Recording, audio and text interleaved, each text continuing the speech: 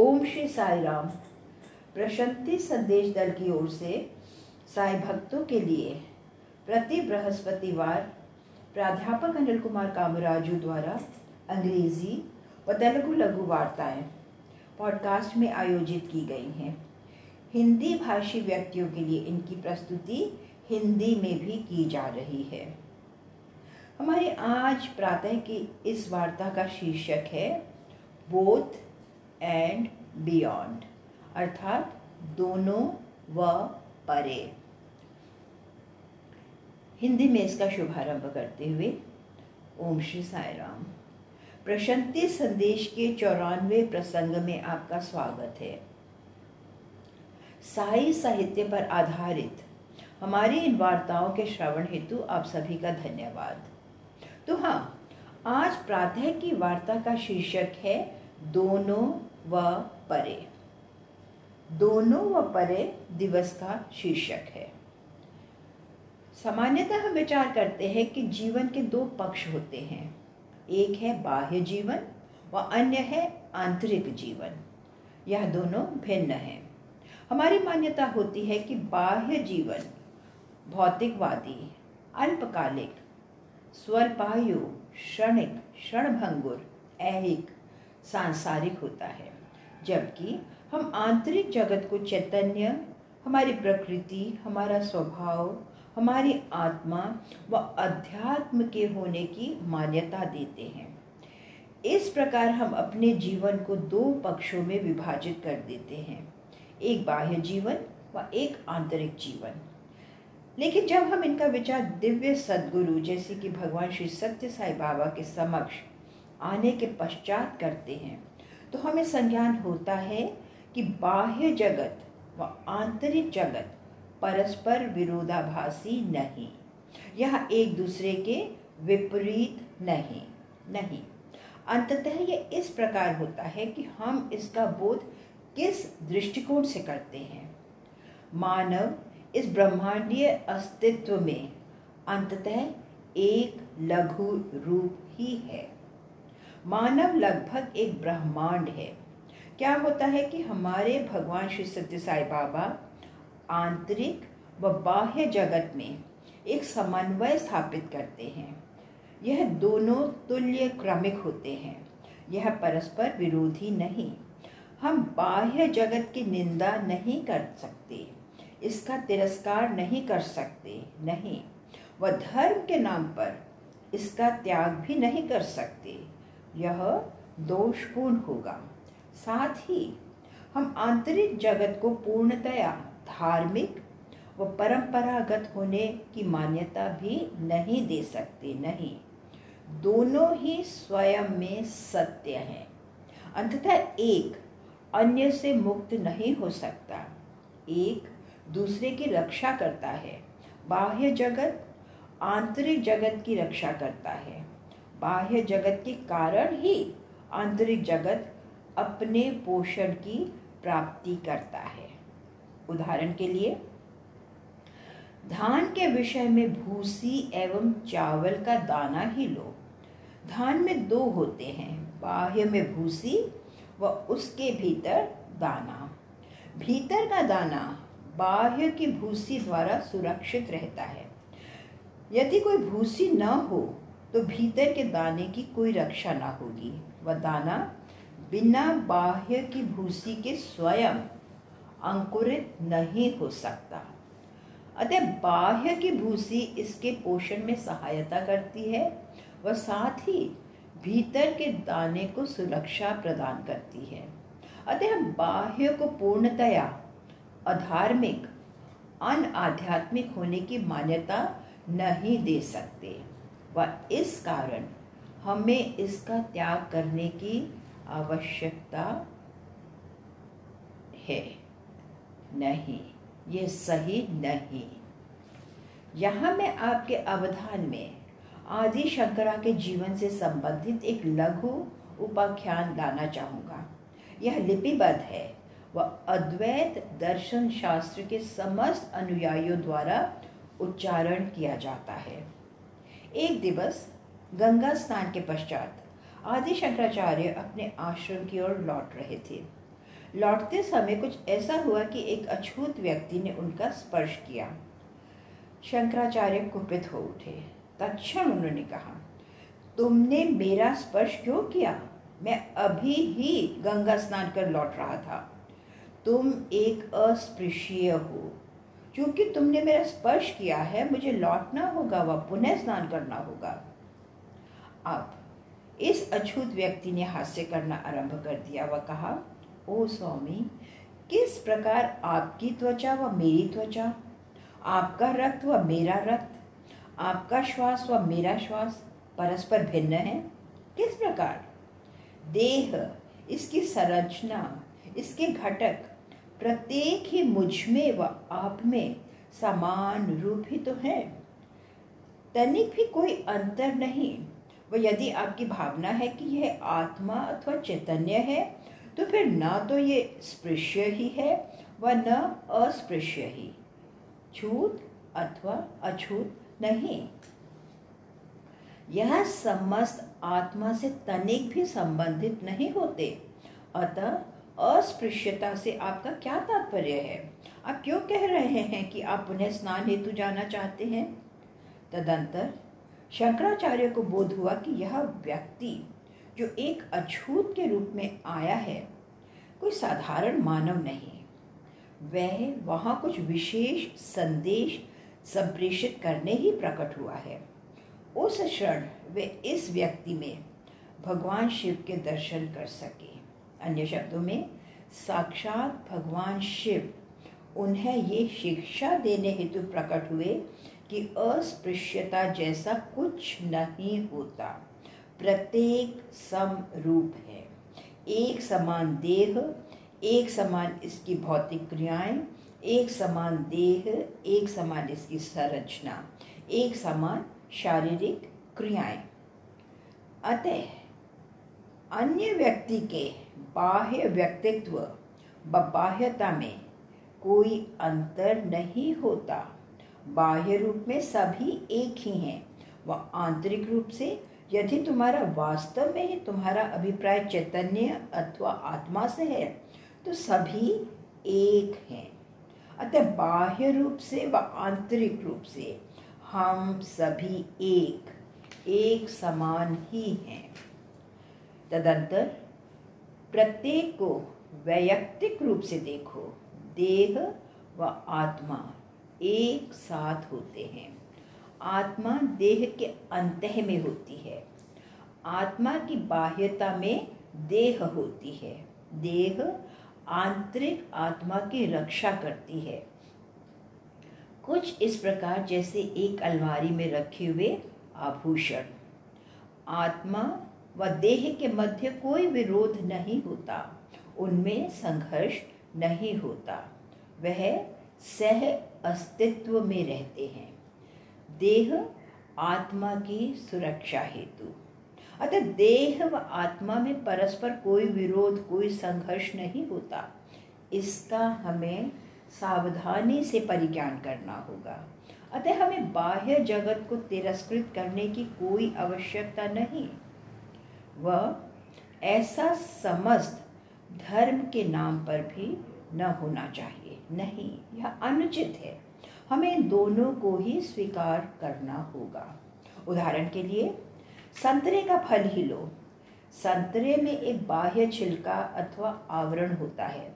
यह छिलका अथवा बाह्य आवरण भीतर के फल की रक्षा करता है, इसके रस की। यह आंतरिक मीठा पदार्थ बाहर के आवरण अर्थात छिलके द्वारा सुरक्षित रखा जाता है। अब हम बोध कर ही सकते हैं कि दोनों ही महत्वपूर्ण हैं। किसी को भी तिरस्कृत, निराकृत नहीं किया जा सकता। किसी का भी त्याग करने की आवश्यकता नहीं। अतः हमें स्पष्ट रूप से संज्ञान करना होगा कि दोनों परस्पर संपूरक हैं, वह विरोधात्मक नहीं। यदि हम नकारात्मक अभिव्यक्ति अपनाएं व इसका पूर्णतया निराकरण कर दें, तो यह हमारा ही दोष होगा। यह केवल हमारा ही अनुबंधन होता है, जो हमें इस प्रकार विचार करने हेतु प्रेरित करता है। हम एक क्रमादेशित जीवन व्यतीत कर रहे हैं, एक यंत्र मानव के समान ही। हमें इस दोषपूर्ण मार्ग को नष्ट करना ही होगा। वह यह उद्देश्यहीन विधि अथवा निरर्थक विधि हमें हमारी संपूर्णता में नहीं आने देती। हम साकल्यवादी नहीं। क्यों? क्योंकि हम क्रमादेशित जीवन व्यतीत कर रहे हैं। अतः इसका सकारात्मक पक्ष अंतः की आत्मा प्रज्वलित है, ज्योतिर्मय है। वह निश्चय ही इसकी अनुभूति हम ध्यान में करते हैं, मौन की गहनता में एवं हमारे प्रेम, आनंद व शांति में। अतः इस एकता में, इस साकल्यवादी दृष्टिकोण में निश्चय ही हम जीवन का आनंद इसकी पूर्णता में करते हैं। दूसरी ओर कुछ लोगों का कथन होता है कि देह तो यहीं रह जाएगी, वह आत्मा स्वर्ग सिधार जाएगी। यह भी दोषपूर्ण है। कहाँ है स्वर्ग? किसी वैज्ञानिक ने, किसी अंतरिक्ष यात्री ने कदापि कोई स्वर्ग नहीं देखा, यद्यपि चांद पर पहुंचने में वे सफल रहे। वास्तव में इस प्रकार का कोई स्वर्ग नहीं। वास्तविक स्वर्ग है जब तुम स्वयं की ओर जाते हो।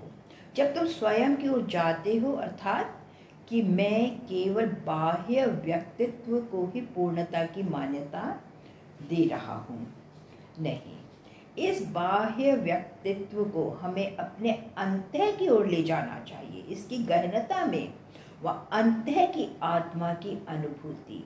तदंतर हमारे जीवन का यह ही साक्षात स्वर्ग होगा। तदंतर एक अन्य बिंदु यह है, बाह्य पक्ष द्वारा हमें इतना कुछ संपादित करना होता है, व्यावसायिक, सामाजिक, राजनीतिक, निजी व जाने क्या क्या। जहाँ तक आंतरिक अस्तित्व का संबंध है, इसमें अन्य कोई विकल्प नहीं अतिरिक्त ध्यान के। वास्तव में कुल मिलाकर जब हम भगवान बाबा के प्रवचनों का श्रवण करते हैं व आध्यात्मिक साहित्य का अध्ययन करते हैं, तो निश्चय ही हम इस निष्कर्ष पर पहुंचते हैं कि यदि हम प्रेम का एक क्षण भी व्यतीत कर सकते हैं, तो यह किसी भी सुप्रसिद्ध पुस्तकालय, ऑक्सफोर्ड, कैम्ब्रिज जैसे उसकी समस्त पुस्तकों के अध्ययन से कहीं अधिक होगा। यह प्रेम का एक पुस्तकालय की हजारों पुस्तकों से कहीं अधिक महत्व है।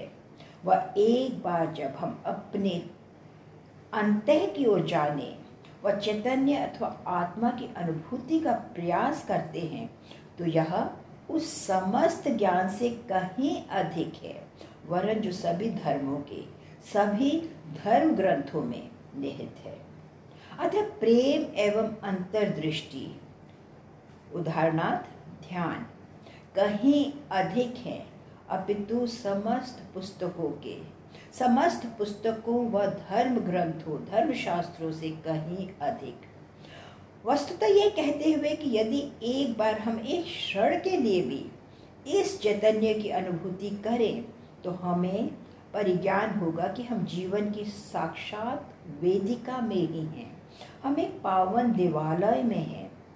अतः देवालय का वह अनुभव, पावन वेदिका का वह अनुभव अन्यथा कुछ नहीं अपितु हमारे स्वयं के चैतन्य की अनुभूति के एक झलक के। वह एक बार जब हम ध्यान की इस प्रक्रिया में अंतः की अनुभूति कर लेते हैं, तो संपूर्ण परिदृश्य ही परिवर्तित हो जाता है। ध्यान की प्रक्रिया में हम बाह्य से अंतः की ओर जाते हैं। अंतः में जाते हुए चैतन्य की अनुभूति करते हुए, जैसा कि मैंने संकेत किया, तो हमारी दृष्टि में, हमारे वाचन में, हमारे हाव भाव में पूर्ण परिवर्तन होगा, क्योंकि यह हमारे आंतरिक अनुभवों को प्रतिबिंबित करते हैं। अब हमारा वाचन अर्थपूर्ण होगा। समस्त जो हम देखते हैं दिव्य होगा। समस्त जो हम वाचन करते हैं प्रमाण के रूप में होगा। यह साक्षात सत्ता का ही प्रतीक है।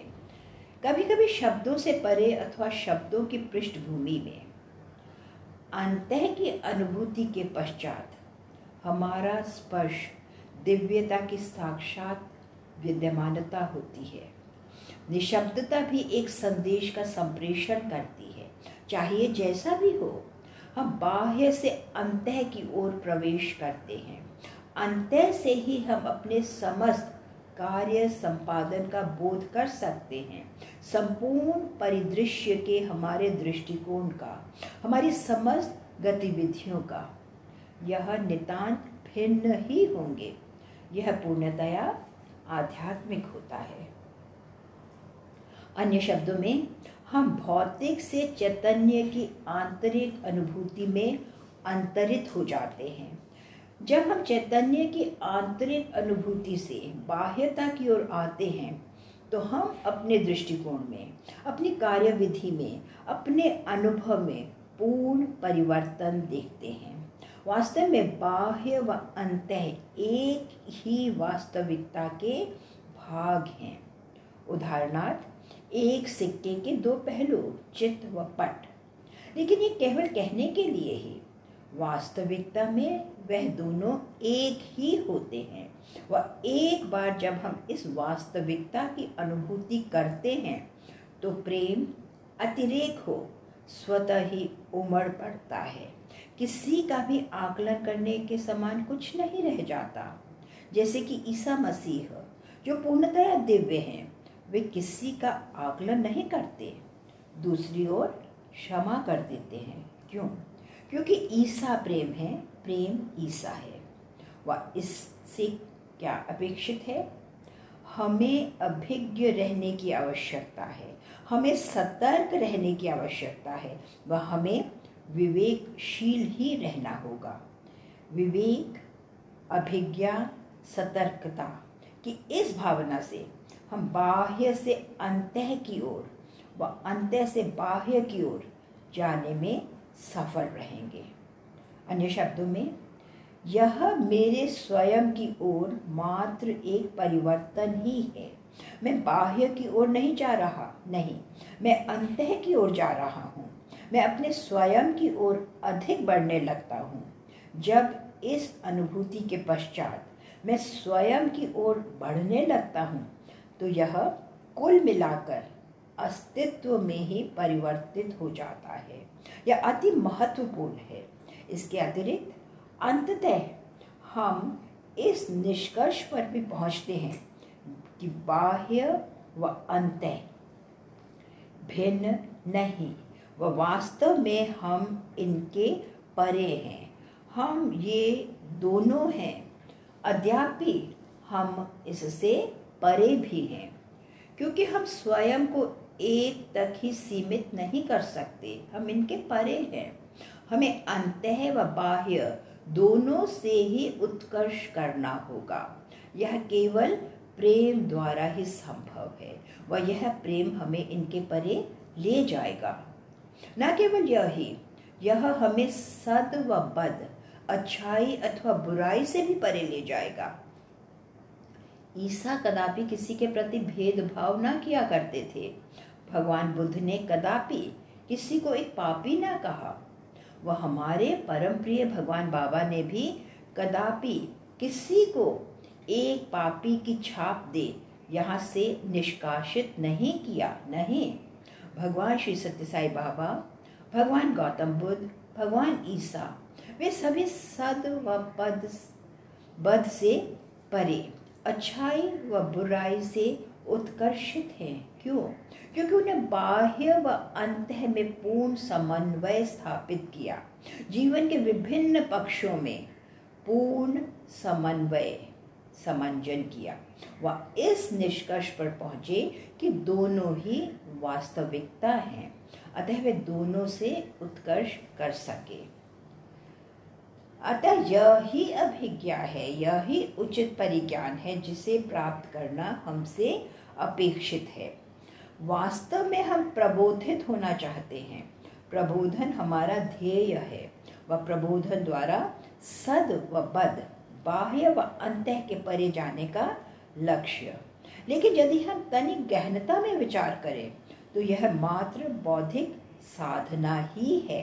मात्र बौद्धिकता की कोई जड़ें नहीं होती, कोई मूलाधार नहीं। यह मात्र एक प्रकार का बौद्धिक खेल ही है, बुद्धि का एक खेल।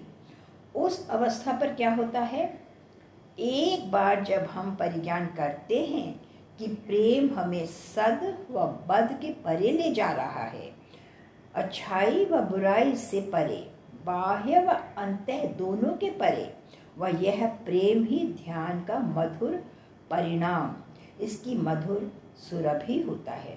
ध्यान का एक सत्यनिष्ठ व्यक्ति इस मधुरता, इस सुरभि से परिपूर्ण होता है।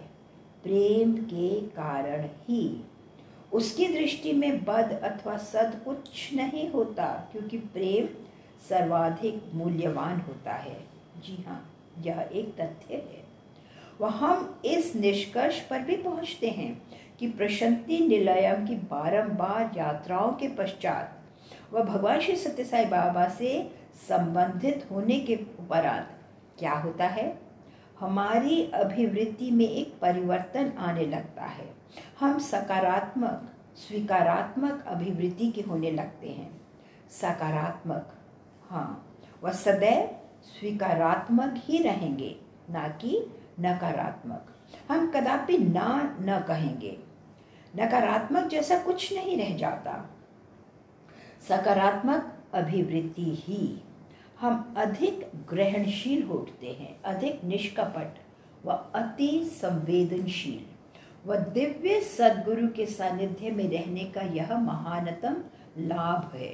तदंतर वह जो एक अनुबंधित जीवन व्यतीत कर रहे हैं, इसका बोध कदापि नहीं कर सकते।